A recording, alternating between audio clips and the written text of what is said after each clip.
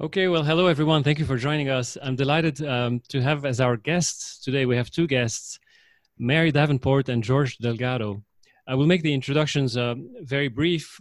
I will have on the show notes links so you can find out more about our guests. But Mary Davenport and George are both physicians in California. Mary practices OBGYN in the San Francisco Bay Area.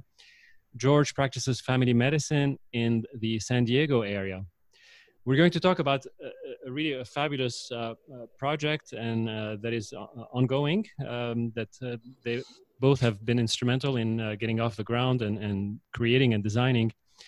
But just because people will be accusing us of bias, we'll put the bias just out there for front. They'll be justified. Both George and Mary Davenport are committed pro-life physicians. So both of you have dedicated a good portion of your professional life, of your professional lives, to the pro-life cause. And we were going to talk today about a treatment to reverse medical abortions that you've designed and implemented. And we'll try to play the devil's advocate and try to push back on some of the data that you offer and see if there are any holes, or if you're trying to pull a fast one in front of us and so forth. But George and Mary, welcome to the show. Thank you. Mary, why don't we start with the background? Give us the background on medical abortions and the pharmacology and how it was introduced and that sort Well, it had always been an aim of reproductive scientists and abortion activists to have a simple, easy way to do abortion to replace surgical abortion. Surgical abortions typically require physicians, an operating room, sterile procedure, that kind of thing. And so there was kind of this dream of having just a simple pill or something that would end a pregnancy. So it was kind of a random thing that happened in the early 1990s, but there was a computer-generated molecule at Roussel-Uclaf, which is a pharmaceutical company in France, and it was a steroid, and it was originally developed as an alternative to a glucocorticoid, something like prednisone. But then they found that it had activity to antagonize progesterone. So this was extremely important. People got all excited about this because progesterone, progest means progestation. It's the hormone that sustains the pregnancy. It's the hormone that prepares the uterus for implantation of the embryo, and it rises to very high levels during pregnancy. So from the thinking of the people who wanted to do abortions, a molecule that would antagonize progesterone, would be really desirable. So there was incredible fanfare when this molecule was developed, and it was on the covers of all kinds of magazines and reproductive science and that kind of thing in the early 1990s. And then there was experimentation in earnest in Europe to use it. And so they tried it on rats. And rats are actually a pretty good model for humans for interrupting pregnancy. And they actually found, there are a lot of analogies from rats to humans. But anyway, early on in Europe, they, in many different centers, actually, in the Netherlands and Germany and France, they had big studies, especially the pharmaceutical company had big studies of hundreds of women. And it was originally intended to be something that was not quite like a morning after pill, but very early pregnancy, 5-6 weeks. And then they started extending it. Now, this is weeks from the last menstrual period. In pregnancy, we characterize the number of weeks of pregnancy from a typical last menstrual period of a 28-day or 1-month cycle. So it was meant to be used in very early gestation, as soon as a woman found out she was pregnant. And so they developed protocols. The earlier ones, they were experimenting with many different doses, And they started out with like teeny doses for 5 days in a row, 7 days in a row. And then they finally, for clinical convenience, settled on just like a one-shot deal where they would give a bigger dose all at once. So they arrived at 600 milligrams. And that was sort of all the definitive, that was the main definitive study in the early 1990s. And they found that the results depended on the gestation. So if it were very early at 5, 6, 7 weeks, they would have a higher rate of success than 8 or 9 weeks. Okay. And Mary, that's just, that's the drug that was at that time known as RU486. Yes, right. It was, okay. Yes. The chemical name now is mifepristone, but it was named RU486 after the experimental molecule from RU Roussel Uclaf Pharmaceutical Company. And so what they found was for the early gestations, they had about 10% surviving embryos. And then for later, they had about 20% surviving embryos for over 7 weeks. And then, but beside the issue that it was mostly embryocidal, meaning that it killed the embryo and it succeeded in doing an abortion, but it wasn't 100%. It was like 90% for the early gestations. We have to recalibrate the thinking, because here when we talk about survival, from their perspective, that's a negative, right? That's a negative. It's a negative. Right. Okay, so. But, leading on to what we were doing later, that's a positive. Okay. But at any rate, the other thing they found was. Is that taking two? Sorry, Mary, is that taking two in succession? Meaning taking. So we're just talking about the RU486, the mifepristone. Just taking it one time. Yes, in one shot, right. So if you took the RU486 once, then the natural history was that 80-90%. Yes. Okay. So they also, in addition to it not being 100% killing the embryo, there were some women who had hemorrhages. It didn't completely empty the uterus. And of course, if you want to fulfill this fantasy of a good abortion pill, you want the woman to take the pill and to have a complete abortion and not an incomplete abortion. Okay. Mm-hmm. So anyway, they had a fairly significant number of incomplete abortions. So in order to solve that dilemma, they needed a second pill. And so the logical second pill to use was a prostaglandin. So prostaglandins are hormones or chemicals that soften the cervix, and then they cause uterine contractions. So if you have the RU486 that's embryocidal, and it works actually on the lining of the uterus. There are a lot of progesterone receptors there, and it affects those receptors, and it detaches actually the pregnancy tissue from the uterus and causes hemorrhage. That's the way it works. It doesn't directly attack the embryo. It's sort of more the lining of the uterus. So you take the RU486, and then the prostaglandin works best if it's used 1 to 2 days later. And so they developed a regimen. They kind of got it down in Europe in these experimental studies in France, UK, some of them Scotland, where they would get up to 90-95% over the course of a couple days. Women would have a successful complete abortion. Now, what's interesting about the clinical circumstances where they did these abortions was they were very well supervised. They, in the UK, as an alternative to the DNC, the regular suction abortion, these women were hospitalized. In France, but for the whole duration of their medical abortion, which took 2 days. In France, they have abortion specialists and abortion clinics. It's not just your general practitioner or OBGYN that does abortions. They had these dedicated abortion centers. So the women would go in there and take the first pill.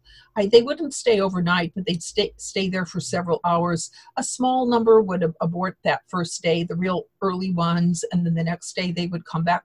But anyway, it was very supervised by very trained clinicians. And so finally they legalized this. It was successful enough that they legalized it in Europe and also in China, by the way, as an alternative. And there was actually an enormous fight in the United States, and this drug was kept out of the United States by pro-life activists until 2001. And then it was finally admitted in the United States with the same regimen with the 2 pills in succession. Okay. So Mary, just to be clear, when they legalized, when RU486 was introduced in Europe, it was introduced as a combination with now the the second pill that's used has other uses. Okay, it's misoprostol. So that has been a long-standing, inexpensive drug used for ulcer patients. Right. So part of the regimen was this off-label use of misoprostol that was widely available everywhere. So that didn't need to be legalized. Right, but I'm sorry. So I misspoke, but I meant in terms of its clinical use when it was introduced was as a 1-2 regimen. First the RU486, and then the experiments weren't successful enough. They didn't get up to high enough in the 90%. So they early on they figured, it's not going to work with the one drug. We need the 2 drugs. Okay. So it's interesting, but parallel to these developments in Europe, the thinking in the United States was different, because we have activists here that kind of believed in this, I don't know whether to call it a myth or ideology, but like the abortion pill and do-it-yourself abortion, and women should have control, and really demedicalizing abortion, okay? Because in Europe, they would take the first pill under supervision, they would come back to the clinic, get the second pill under supervision. In the United States, early on, they started protocols taking the second pill at home. In the United States, in Europe, and the original protocols, the doctors that administered the abortion pill had to have surgical privileges. They needed to have a hospital within an hour, just kind of a lot of safety features. They needed to have an ultrasound.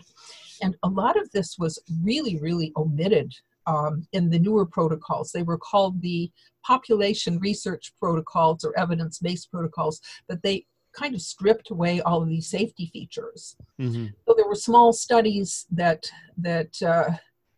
used these easier protocols, shall we say, less supervised protocols. And interestingly enough, during one of them in Canada, when one of the women died in one of the clinical trials, and she died of clostridial toxin, not bacterial septic shock, but toxic shock. She was the first death, and we don't know who this was, but what happened to her was she took the first drug, then took the second drug, had unclear if she had a complete abortion, but she kept bleeding, and she went to the emergency room in Canada 2 or 3 times, and they didn't kind of pick up what was going on. They were just regular emergency room doctors, and I don't think appreciated she was part of this new protocol. And she died of toxic shock. And that shut down RU486 in Canada. And they didn't have medical abortion until about 2 years ago. Oh, wow. Okay. Yeah. I mean, it had a big effect. In those days, how far out, or maybe still, how far out in pregnancy would they use it? It was originally approved for up to 49 days, 7 weeks. But early on in these kind of do-it-yourself easy protocols, they extended to 9 weeks and then even 10 weeks. And there is a big debate in the abortion community. Should it be extended to 10 weeks? Because you do get more survivors after that. Mm-hmm. And that's unpleasant for everybody. I mean, not for us, okay, but if you're an abortion doctor, that's an undesirable outcome. So at any rate, these protocols were introduced to the United States And Planned Parenthood picked them up. And very, very soon after legalization, bing, bing, bing, we had 4 deaths of young women in California. And they were very, very similar circumstances where women took the pills, got ill, had some bleeding, went to the emergency room. There was one woman in Southern California she was a teacher, and see, the myth of it, that this is so easy, it's safe, you're going to take the pill, you'll be fine, you can go home. So she thought she was done. And then she went to Las Vegas gambling with her friends. Mm-hmm. And then she kind of felt ill that night. And then they tried to get her up the next day, and she didn't wake up, and called an ambulance, and she died in the hospital in Las Vegas. And then in the meantime, 3 other women died. One of them is famous, Holly, I'm forgetting her name, but her father published a lot of information about her death and went on a crusade about how medical abortion was unsafe. But at any rate, there were these 4 deaths in California. And the CDC came in, they exhumed the body of this woman that died in the Las Vegas hotel and did autopsies on all of them. And they found that the common element was Clostridia and Clostridia toxin. And that changed the protocol somewhat, because what they had been doing then, the early misoprostol to start the contractions was given orally, but then they had, in the do-it-yourself home protocols, use the prostaglandin vaginally, and that was thought to be a contributing factor to why they got the clostridial sepsis in some way. Mm-hmm. And so in reaction to that, then the more current regimens don't use vaginal. Now the vaginal is more successful at getting you can do later abortions and more complete abortions, but more infection.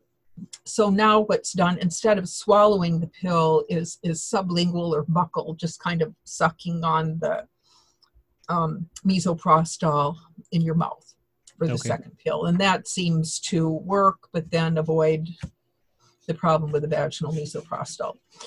And the other thing that has been done kind of early on was in Europe, they use 600 milligrams of mifepristone. And actually, mifepristone is now made in China. There was a big, they stopped making it at Roussel-Youclauf in France. There were tons of protests all over the world about that. They were going to try to make it in the USA. There were a lot of protests about that, so they made it in China. So most of the mifepristone or RU-486 is made in China now. Is it generic by now? I had read that there may be some other sources now. I mean, this is like 25 years after the fact. Okay. But for a long time, the only source was China.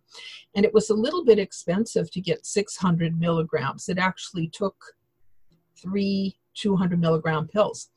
And it was expensive. It was expensive enough that in the abortion clinics, when a woman is going to take the mifepristone, it's under direct observation. And so, the clinician will look at her until she takes it. And actually, some of our patients that have felt pressured and wanted to get out of it felt kind of forced, that they were coerced into taking it because the doctor would just stand right there and, make her finish all the pills when she was still kind of undecided about it or ambivalent. But anyway, so the point about China is the drug was expensive and they changed the dose from 3 200 milligram pills. And so the current regimen that we use in the United States is 1 200 milligram mifepristone dose. And then also the dose of misoprostol has been raised somewhat because that succeeds more in getting complete abortions. So it's been sort of standard for quite a while. The success or quote unquote success rate with the 200 milligram dose, Well, the thing that made up for it is the misoprostol. Okay. Okay. There's certainly, if you don't use the misoprostol, there's definitely more surviving embryos with the 200. But if you use the misoprostol pretty quick, then it kind of doesn't matter, because you get the over 95% rate for all of them. Mm-hmm. So for a long time, everything was off-label. Most people in the U.S. were using smaller dose, even though what was approved was 600. And finally, in something like 2017, the FDA approved the 200 mifepristone, and now it's up to 800 of misoprostol as a standard combination regimen. Okay. Have there been any more deaths besides those 4? There have been a few. Like in the world, there's been a few dozen. Some of them from hemorrhage, some from Clostridia, sepsis, some from, if you don't do the ultrasound, a woman can have an ectopic pregnancy.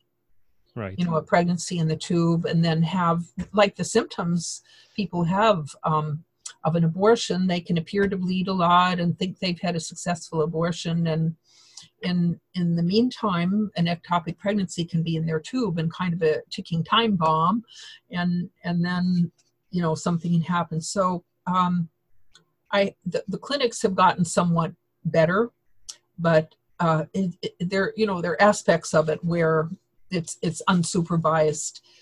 There have been a number of women in a number of women's magazines who have written about the experience of medical abortion. It's not terribly pleasant. I mean, it can go on for a long time. The bleeding can go on for a long time. There can be a lot of cramping. That high misoprostol dose causes nausea and vomiting a lot. So it's not that it's not that easy for everyone. Nonetheless, it's becoming more and more a predominant method of abortion. Okay. In Europe, in Scandinavia, 90% of the abortions are medical abortions by the pill rather than surgical. In the U.S., there's been more and more. I think it's something like 30 or 40% right now. It's interesting, but some countries have never thought it was safe and haven't gone over to medical abortion. For example, I believe in the Netherlands, they don't do it. They don't do medical abortion. They didn't in Canada until 2 years ago. In Japan, some of it has to do with cartels of abortion doctors that are used to, their own methods. And then from the point of view of an abortion physician, they'd rather have it over and done with than having a woman out there with the potential to hemorrhage or have an infection or something like that. But it's getting more and more common, and then introduced to developing countries. One of the issues has been getting mifepristone legalized. It's legalized in most of Europe, most of Asia, India, not so much in African countries or in South America. But the thing is, misoprostol is legal everywhere. So there have been regimens, and by big population control, reproductive NGOs that have developed protocols for misoprostol all by itself. And that can work pretty well. And the most predominant method now of illegal abortion in the world is misoprostol all by itself. Right. Because it's easily obtainable and you can just get it in markets in a lot of places. And this is what people will use now. Okay. Is there any, before we close, is there any other potential medical use of mifepristone besides abortion? Rarely. There's a couple. Oh darn! There's a brand name called Corlin, which is it's a 600 milligram tablet that's approved for Cushing syndrome. So it's FDA. That's right. Okay. But that's about it. I don't think it's used very much. Okay. But okay, thank you. Anything else, Mary, about the background? No, that's sort of where Great. where we're at and how we got here. Okay. Widely used, more in Europe than here. Right. George, tell us your story, or how how you got into it. Well, it was back in 2009 when I was working in my office, and I got a phone call from a sidewalk counselor by the name of Terry Palmquist, who was in Bakersfield, California. And she had a woman on the phone, on her cell phone from El Paso, Texas, who had taken mifepristone and changed her mind and wanted a second chance at choice. And so Terry was asking me, is there anything I can do to help her? So I paused and I said, well, I've never heard of anyone trying to stop a medical abortion, but let me give it some thought. And I knew how mifepristone works because I'd studied it like Mary had from the time it was going through all the trials early on in Europe. It had made such a splash here in the US that I was very interested in. I knew exactly how it worked. It was a progesterone receptor antagonist. And I also had a lot of experience using progesterone in women in early pregnancy who had low progesterone levels and were threatening to miscarriage. I had given progesterone in those cases, and it was able to save pregnancies. So I thought in my mind, well, maybe putting these two together, maybe giving supplemental progesterone will outcompete the mifepristone at the receptor level, and maybe we can fight off the mifepristone until it washes out of the body since it's only one dose. And I said, well, Terry, I think I have an idea. So I found a doctor in El Paso, Texas, Dr. Jonathan Bellacura, who had progesterone in the office, was familiar with using progesterone. I called Jonathan and I said, Jonathan, I have this idea. Let me tell you what this protocol that I just came up with, and told her how I thought we ought to dose it. And she agreed, and she treated the patient, and the baby survived. So at that point, I thought, wow, this is really interesting. I didn't think a lot more of it, however. And then I started getting some calls from people who started hearing about this around the country, asking me for advice. I had a patient in my own area, came to my own office, whom I treated successfly. And then there was a patient up in Mary's area, and I called her and asked her to treat a patient. And Mary and I started talking, and Mary said, why don't you write up a case series for a journal article? And I said, well, I've been thinking about that, and this is the kind of kick in the pants I need to do it. So Mary and I wrote an article in Annals of Pharmacotherapy, and we got that published back in 2012. Okay. In researching that article, we discovered that Dr. Matthew Harrison had actually had a case 2 years before mine. So he was the first recorded reversal of mifepristone back in North Carolina. And tell us a little more, George, a little more specifically, how much progesterone for how long, that sort of thing, or at the beginning. Sure, what was the early experience? The first patient, the first protocol was to give 200 milligram injected IM progesterone on 3 successive days. And then every other day for approximately a week and a half. And then twice a week until the end of the first trimester is what, and it was basically a modification of Dr. Thomas Hilger's injected progesterone protocols, but giving it more intensively early on because we knew we needed to fight the mifepristone and outcompete it early on. Okay. So the original protocol was for threatened miscarriages, and then you modified it. The Dr. Hilger's protocol for threatened miscarriages is to give it twice a week. Okay. And so I modified that and actually wanted to give it every day for 3 days in a row, and then twice a week for an additional week and a half approximately. Okay. And then twice a week thereafter. Okay. So we published the article and we started getting much more attention. And I realized that we had a couple of problems. Number one, a lot of women weren't finding out about this until it was too late. And number two, every time a woman would call us, we had to scramble around to find a doctor who could treat her. So in 2012, then I started a network that I called Abortion Pill Reversal, which is a network of physicians that continues to grow. It's now called Abortion Pill Rescue, and it's run by Heartbeat International.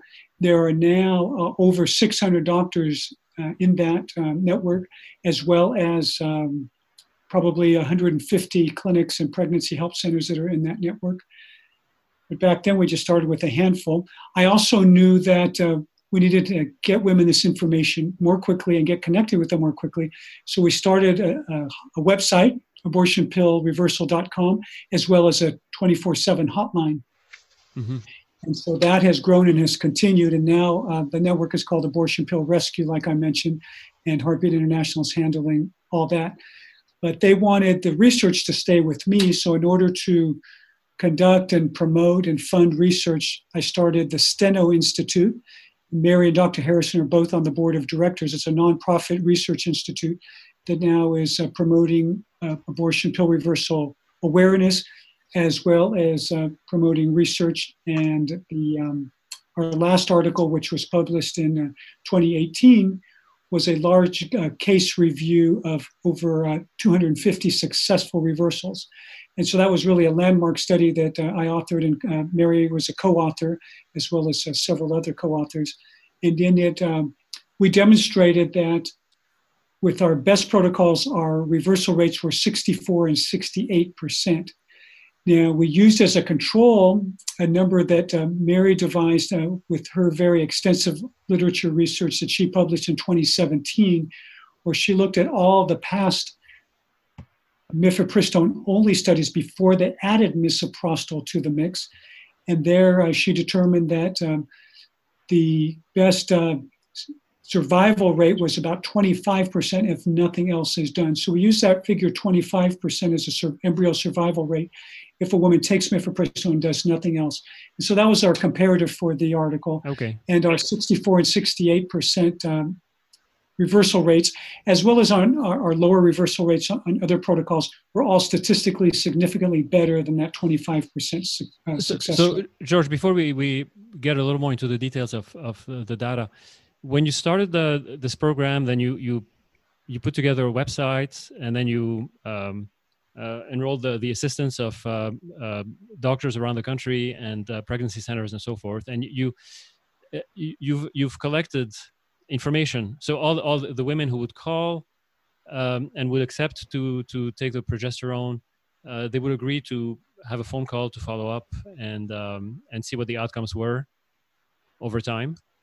Yes, that's right. So all the women who were included in the research agreed. They always had a consent where they signed to, number one, participate and to have the treatment, and number two, to share information with our network so that we could study them.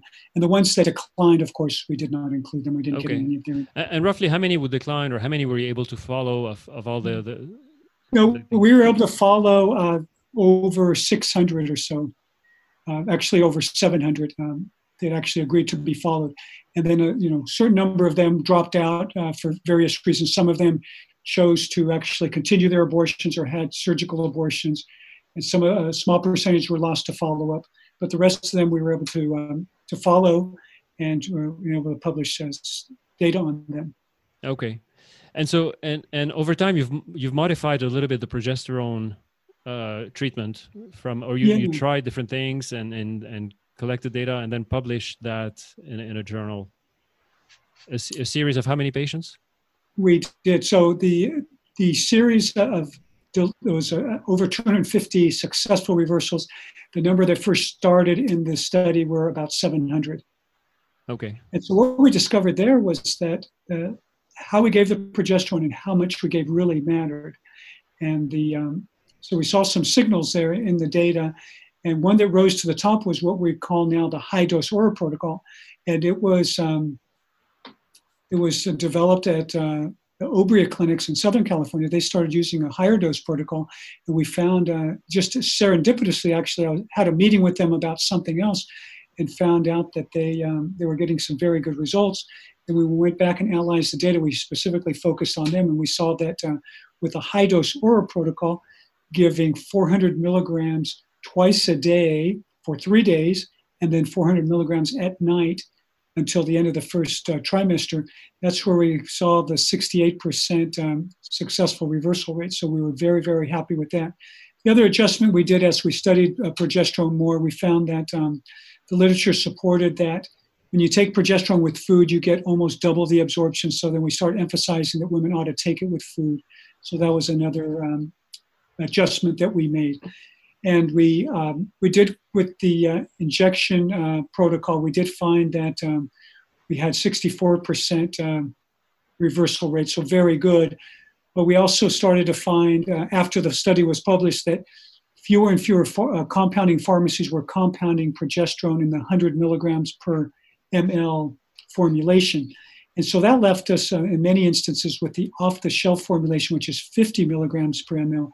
And since the standard dose we were using is 200 milligrams, that would mean 2 injections, 1 in each gluteal area. So that became a little bit cumbersome. So women were starting to shy away from the injection. Physicians also, because they were having trouble getting the compounded. So more and more physicians were using the high-dose oral protocol. Okay. You published the series in a journal that is not, not a mainstream journal. Did you try to publish it in one of the medical journals, or what's the experience there? Well, first of all, no, we did publish in a peer-reviewed medical journal called Issues in Law and Medicine. So it is peer-reviewed, very upstanding journal. But like you said, it's not a very well-known journal. I think we've made it much more well-known now because of all the notoriety we've attracted. So I think that's been a bonus for the journal. But yes, prior to that, I did submit it to other journals that are more well-recognized, trying to seek the widest audience. And for whatever reason, they declined to publish it. So I was very happy and very grateful that Issues in Law and Medicine published it. And of course, very, very happy and very proud that it's a peer-reviewed medical journal. Right. But what reasons were you given when the other journals rejected it? Well, some of the journals said that it was not in their scope. I did try some emergency medicine journals because I thought that would be a great place to publicize it and to get some recognition there. They felt it was not in their scope of usual articles. And the other journals, some family medicine journals offered the same kind of responses. It was not in their usual scope. So I wasn't sure if that was the real reason or if they were just avoiding a controversial area. Right. Have you had any complications? Well, when we look at complications in our data, the main thing we looked at were birth defects, because that's always on everybody's mind. And we found that our birth defect rate was 2.5%, which is about equal to the published birth defect rate in the general population, which is about 3%. It's often quoted as 2 to 5%. So we're very happy that no increased risk of birth defects. People also are concerned about preterm delivery rates, of course, and something that's affecting the pregnancy at such an early level. Well, interestingly enough, we found that our preterm delivery rate was 2.7% compared to 10% in the general population. So we think, although that wasn't a primary endpoint, it was very nice to see that. We think it, of course, is because progesterone is approved as a way to prevent preterm delivery in women who've had previous preterm deliveries. So it could be that supplementing with the progesterone, they had healthier placentas and went on to have healthier pregnancies. Okay. As far as others, we did not see any of the other main signals for complications, so we're very happy about that.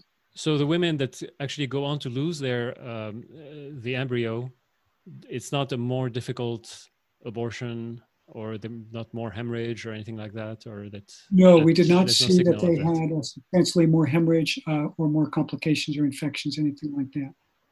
Okay. So what was the reaction after the publication of your series? So you could say we kind of had a bimodal reaction. So those people who are more pro-life oriented were very excited about this. We got a lot of encouragement, a lot of congratulatory messages, a lot of excitement of people wanting to implement these protocols in their clinics and their practices. And we saw that the number of physicians in our network grew very significantly and continues to grow. We also saw an increased number of phone calls to the hotline, and especially increasing now as time goes on. Okay. On the other side of the spectrum, we saw that people who are pro-abortion were attacking us right out of the gate, almost out of hand, without seriously considering the data and without really giving us a very careful consideration.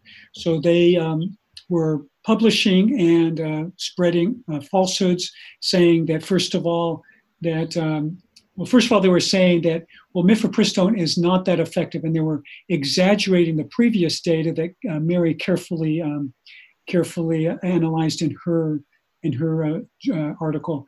And they were saying that they were lying about the data and saying that, well, 40% or 50% of the time, mifepristone doesn't work anyway. So if you do nothing, 40 to 50% of the time you'll get. Some of them said 50 to 70%. Yeah, exactly. So they're really lying about it because if you look at the data, and Mary went through this very carefully, with 25% of the time the embryo will survive, but an incomplete miscarriage is 20 to 40% of the time, actually, in most of the studies.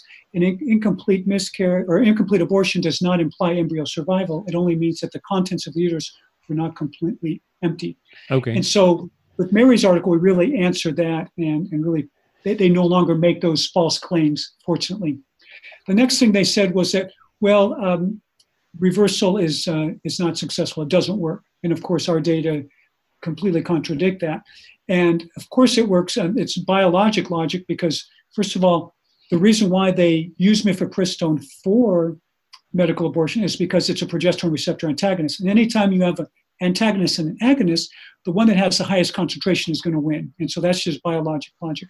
Animal models that show that abortion reversal works. Oh, is that right? So when they were studying mifepristone, they actually... In Japan, they did a rat study where they gave mifepristone, and that resulted in the doses they used, they had something like 2/3 of the rats would abort. But then if progesterone were given simultaneously, there was 100% survival. Okay. Okay. Yes, So animal model, just the simple biology. Right. And then, of course, our data where we showed 64 to 68% success. So they attacked us, and they continued to attack us. And then they were saying that our science was junk science and this and that. And my answer was, no, it's not junk science, it's new science. So then one of the leading abortionists, Dr. Mitchell Crennan at UC Davis, he was quoted as saying that he wanted to disprove abortion pill reversal, and he wanted to, quote, own it. And so he designed a trial, a randomized control trial with a placebo arm at UC Davis. He had women coming to the surgical abortion clinic. They were given the option of joining the study. And if they did, they were given mifepristone. And half the group was given mifepristone only. The other half, after 24 hours, was given progesterone, using our protocol, which was very nice because he gave our protocol legitimacy. And in doing their power calculations before this trial started, they actually used Mary's figure of 25% survival if nothing is done. And they used our studies 68% if the high dose oral protocol was used. So they really gave our numbers and our studies legitimacy by incorporating them into their study. But of course, it was an unethical study because these babies were destined to be aborted either way. So what happened with that study was that it was suspended prematurely because they had some complications and some side effects.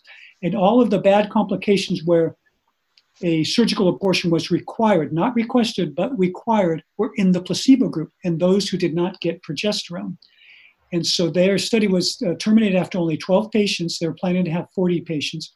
And this terminated study was actually published in the Green Journal, the Journal of Obstetrics and Gynecology, which was one of the major journals of in OBGYN world, as Mary can attest. And the spin they put on it was that this proved that abortion pill reversal is unsafe. Actually, what it really proved was that not doing anything after taking mifepristone is not safe. And their preliminary numbers showed that with the group that got progesterone, they had 80% embryo survival rate, compared to 40% in the other group. So even though these numbers are not statistically significant, they're small numbers, these data do actually point in our direction and point to support that abortion pill reversal is, number one, safe, and number two, it's effective. Right. So just to be clear, they conducted a clinical trial in women who were going to have an abortion no matter what, randomizing them one to your protocol versus to mifepristone alone plus placebo. Right. And then eventually they would do surgical abortions on all of them. Right. After 2 weeks, they would. After 2 weeks. And what they noticed is that in the first few days, there were complications in the mifepristone plus placebo. There were some hemorrhages and whatnot. There was one in the mifepristone plus progesterone arm as well, but that was... No, but that wasn't really a complication, because what happened was this woman she was quoted as having, quote, brisk bleeding. She kind of panicked, called the ambulance. She went to the emergency department. There they evaluated her and they said, "You're fine. You've just completed your abortion. That's all." And so it's just, she had a complete abortion. She had a reversal failure. She required no emergency department treatment. She was just observed and she was sent home. So that really is not a complication. Okay. That was just a woman who panicked. And, rightfully so, some women panic, but it really Right. nothing, no extra care was required. But then Bleed they, heavily normally, when you can bleed heavily in a miscarriage in either the mifepristone alone or the mifepristone plus misoprostol. The process is a little bloody, so some people get scared. right. Yeah. But they stopped. I mean, it's the obvious pun. They aborted their clinical trial after 12 patients, and then managed to get it published in the Green Journal, which is actually remarkable because there would be no scientific reason to do that except to try to make a point. It seems to me. It shows that they have connections and the journal has an agenda. Right. You were written up also in the New York Times. At least there was some reference to your work in the New York Times. That was maybe a year ago. A couple times, I think. Okay, but I saw an article. And I'd say over 200 lay publications from the New York Times Magazine, New York Times, the Washington Post, LA Times, Vice News. Okay, so no publicity is bad publicity, I guess. But a claim that is made has to do with the regret, the treatment of these women, and whether they, how many of them actually do change their mind, whether it's really a minuscule portion of women who have regrets, and whether it's sort of ethical to intervene in a situation like this when they've made a decision. You take advantage maybe of their ambivalence and that sort of thing. So what's your answer to that? Well, our answer is that we never force anybody to try to attempt to reverse their medical abortions, and we don't go out and seek them. We don't recruit them. They come to us. They call the hotline and they say, "Hey, I changed my mind," and then they get a very in-depth, informed consent discussion, first by a nurse and then by a physician. And at any point along the way, they have the opportunity to change back. And so to say that we're forcing anybody really is disingenuous. And I would say to them, if you truly believe in choice, why don't you believe in a second choice? And why do you limit women to, once they've made their first choice, to stick to it? Would you say the same thing of a woman who went to an abortion clinic and left the abortion clinic before having her abortion, that, well, she could never come back because she's made her choice? Well, of course not. A choice can be made a second time, and why not? And then the data that they quote so-called minuscule, I'd say some of the data they quote actually suggests that up to 10% of women may change their minds. And if you look at more longitudinal data by less biased researchers like Priscilla Coleman, you see that up to 50% of women probably have a lot of ambivalence and probably have a lot of second thoughts. And so I think the number is probably much higher than they're willing to admit. And even if it were only 10% of the women, that would still be 30 to 40,000 women a year in the United States, because we probably have 300 to 400,000 medical abortions here every year. So 30 to 40,000 women is not an insignificant number.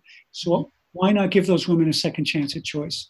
Right. There's also the issue of coercion. It's hard to get numbers on this, but there's a certain number of women who are coerced into abortion by their partners, by their parents, etc. And it kind of gives them an opportunity to get out of that decision that might have not been their decision in the first place.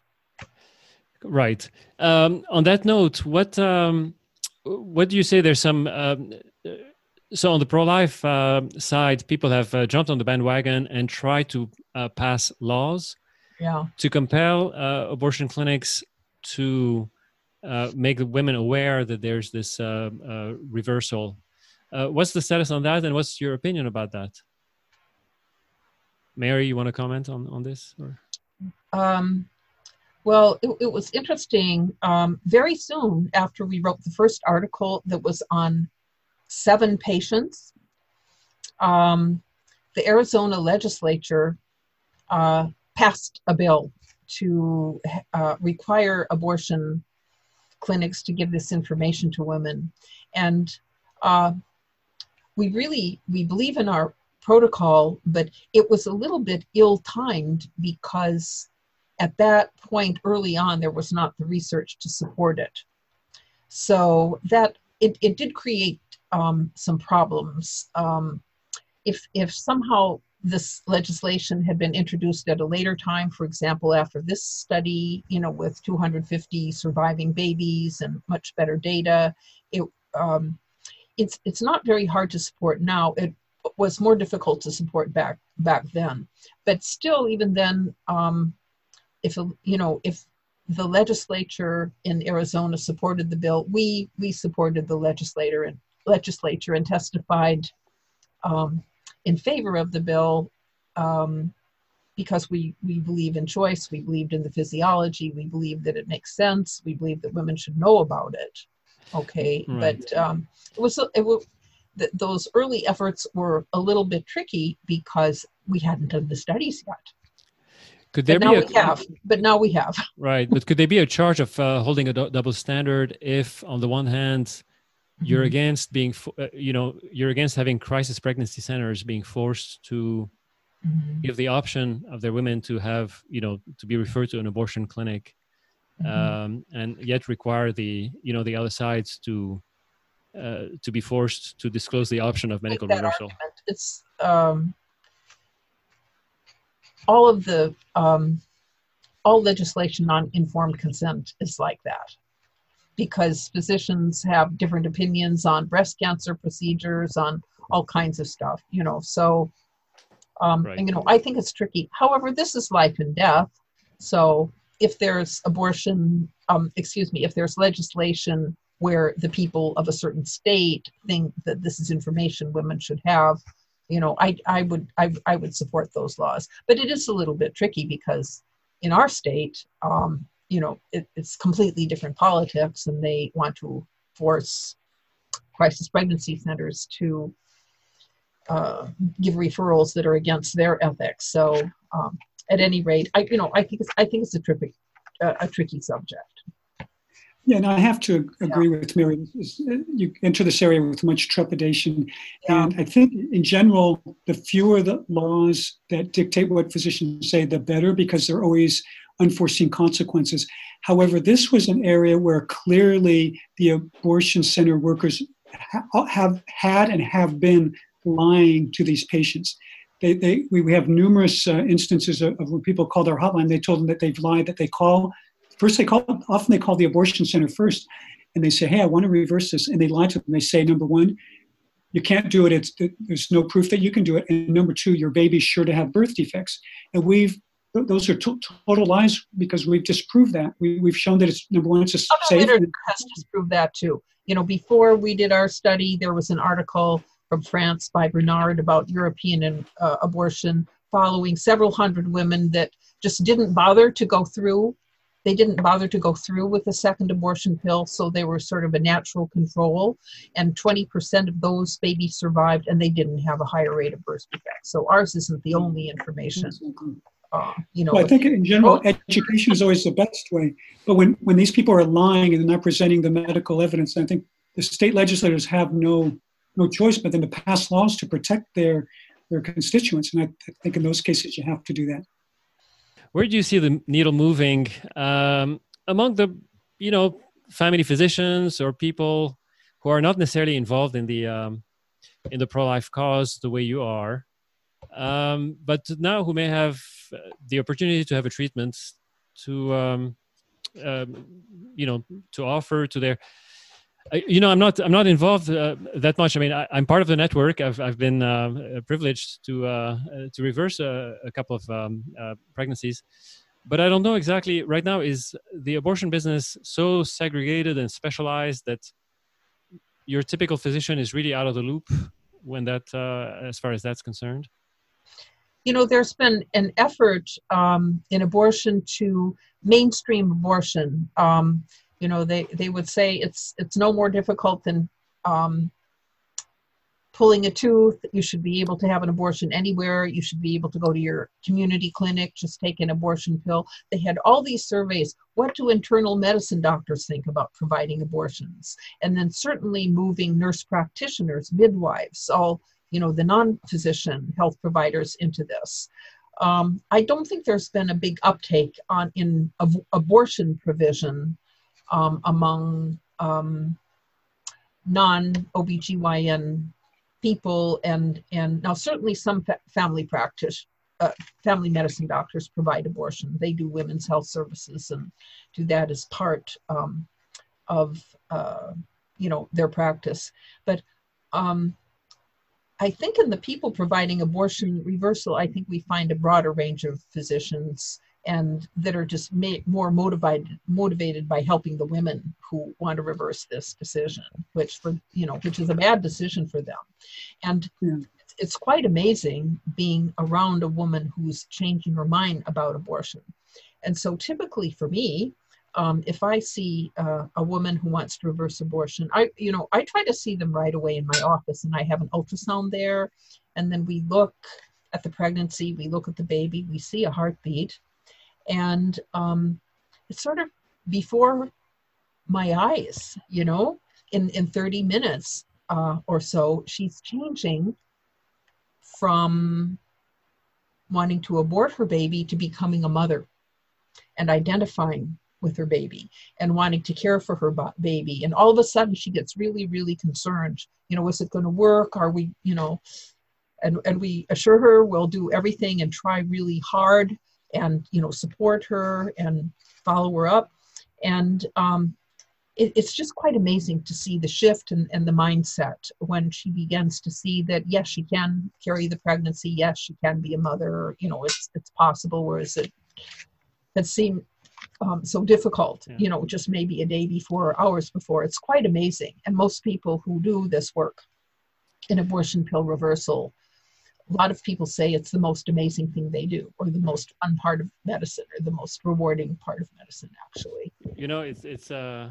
It's really remarkable. And again, I mean, I received a text message from, it so happened that just a few weeks ago, I was able to reverse a case, and she's now about, at the end of her third trimester. She was giving me an update because she was going to come off the progesterone. First of all, if a cardiologist can do this, yes, believe me, anybody can. Anybody can. A psychiatrist, a pathologist, even a radiologist should be able to do this.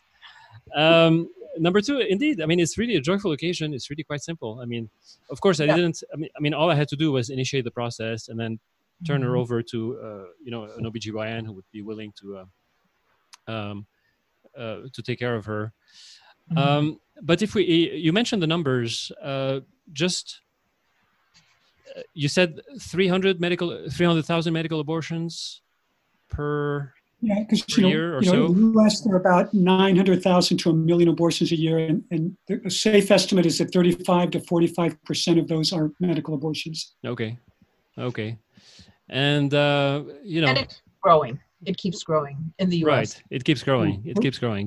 We're now, of course, over as you said, I mean, not you said maybe 10%, possibly more if they were more aware of regrets or changes of mind. So we're looking at the possibility of at least 40,000 potential pregnancies. Let's say 50% success rate to be conservative, right? It might be more, it might be 68% like in your series, but let's say 50. I mean, this is a significant number of lives that are really safe, because otherwise the destiny, it's 100% mortality, right? To not intervene is 100% mortality.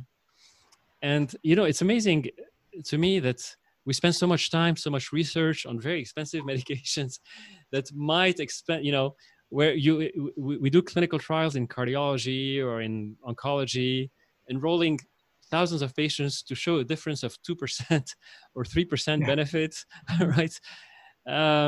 Anyways, it's really remarkable. Anish, do you have any what's your reaction? I mean, we're all biased here. The three of us are really,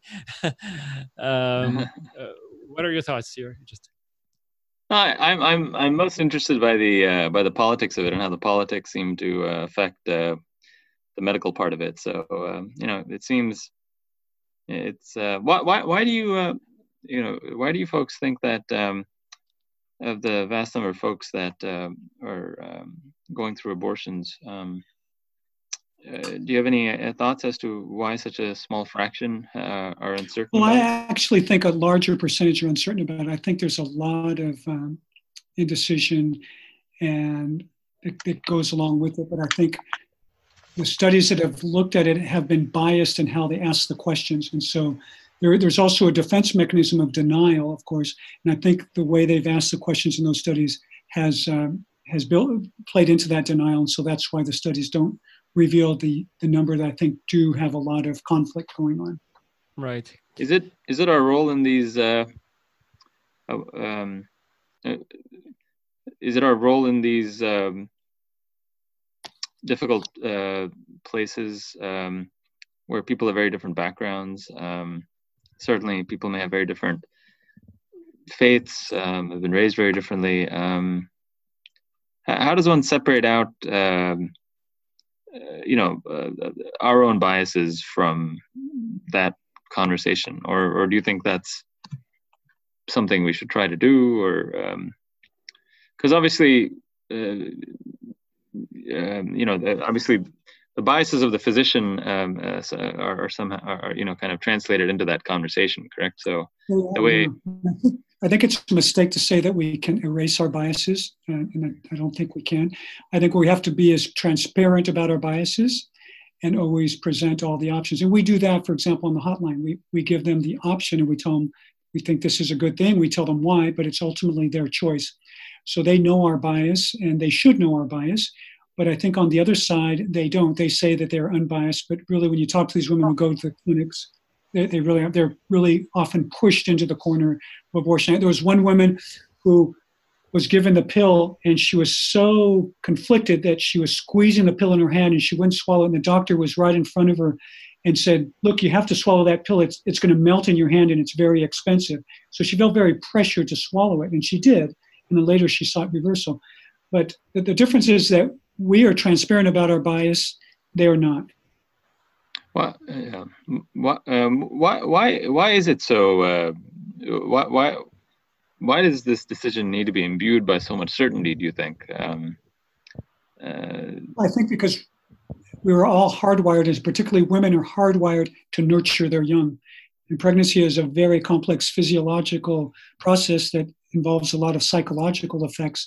And so that hardwiring is that they're going to do whatever it takes to protect their children, including their unborn children. So when they go against that hardwiring, it's a huge psychological conflict. Yeah.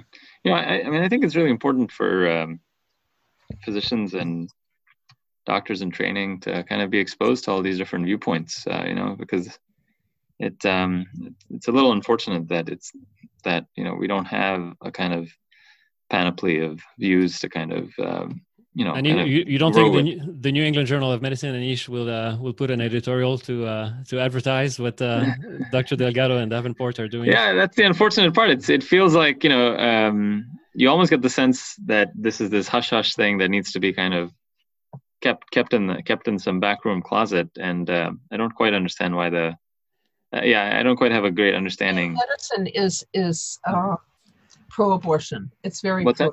Medicine is pro-abortion. Why is that? The elite levels of mainstream medicine. You can't succeed at the high levels of OBGYN and be a pro-life person. Yeah. Why is that? Medicine, like what why like why? Interesting question. Yeah. I don't quite understand the power politics of that. It didn't used to be like that. There used to be, back in the day, in the 60s and 70s, maybe more gentlemanly tolerance, shall we say, of different points of view. And that's slowly been erased. It is incredibly, it is somewhat interesting that as more and more women have poured into medicine, right? There are more women now that are graduating as medical doctors than there are men. That do you think that has shifted the conversation? No,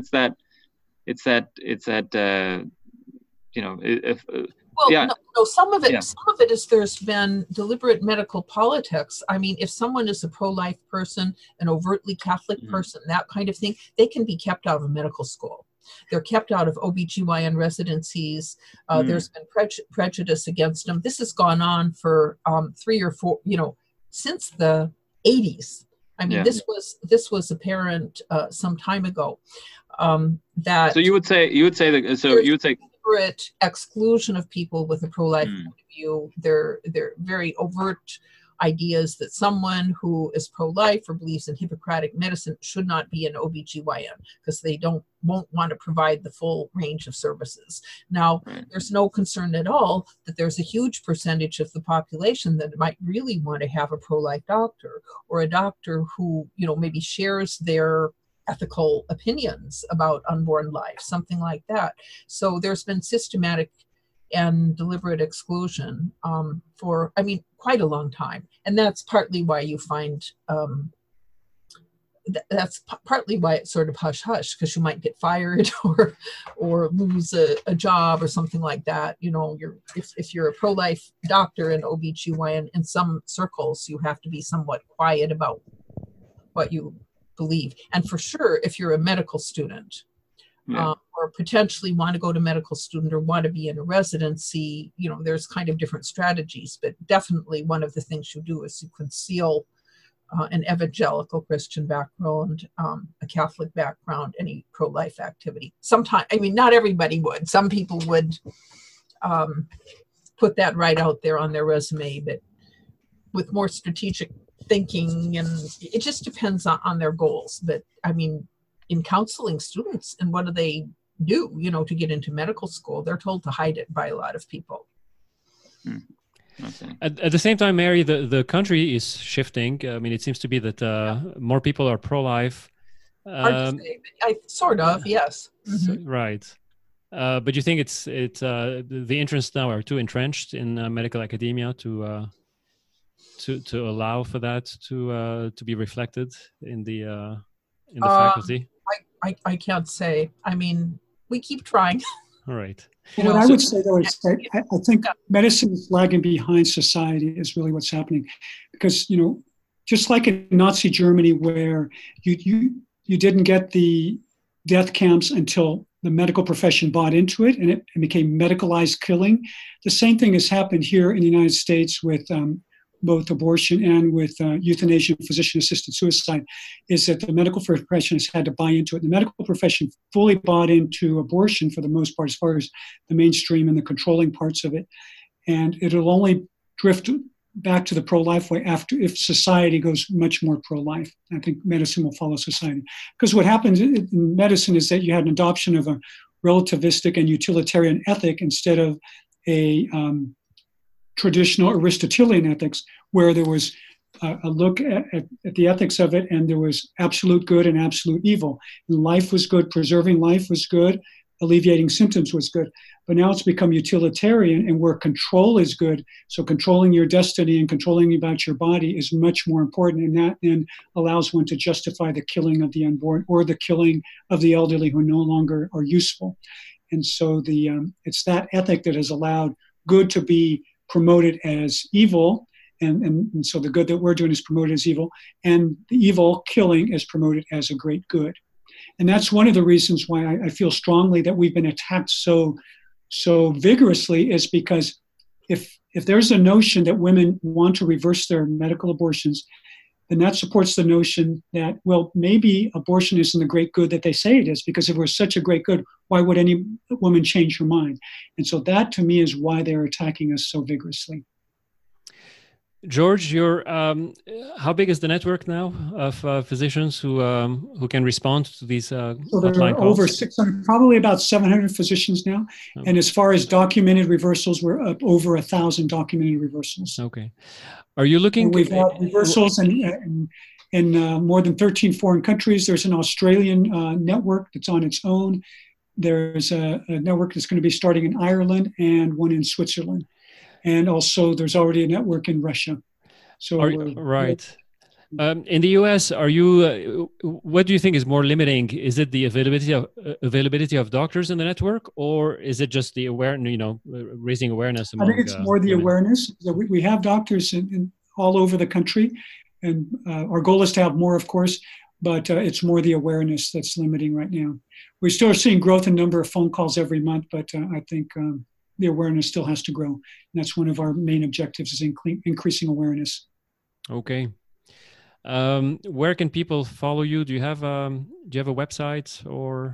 So stenoinstitute.org, STENO institute.org. So that's for the research. That's for the research. Part. And then for the network, abortionpillrescue.com.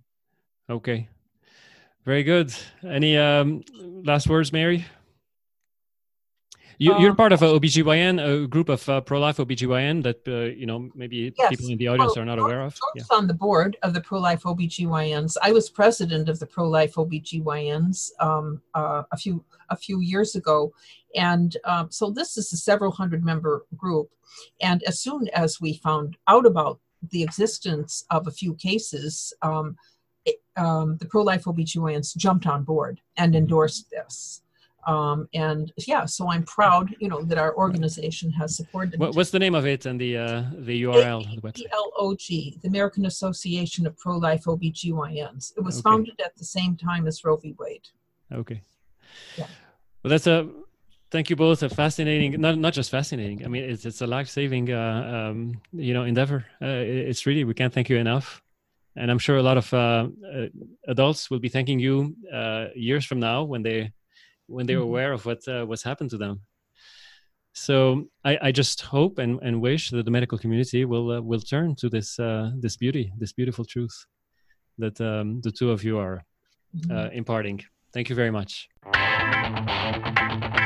Thanks for listening to the Akkad and Coca Report. Subscribe for free on iTunes or Stitcher at akkadandcoca.com, where you'll find detailed show notes, our blog, and more. akkadandcoca.com.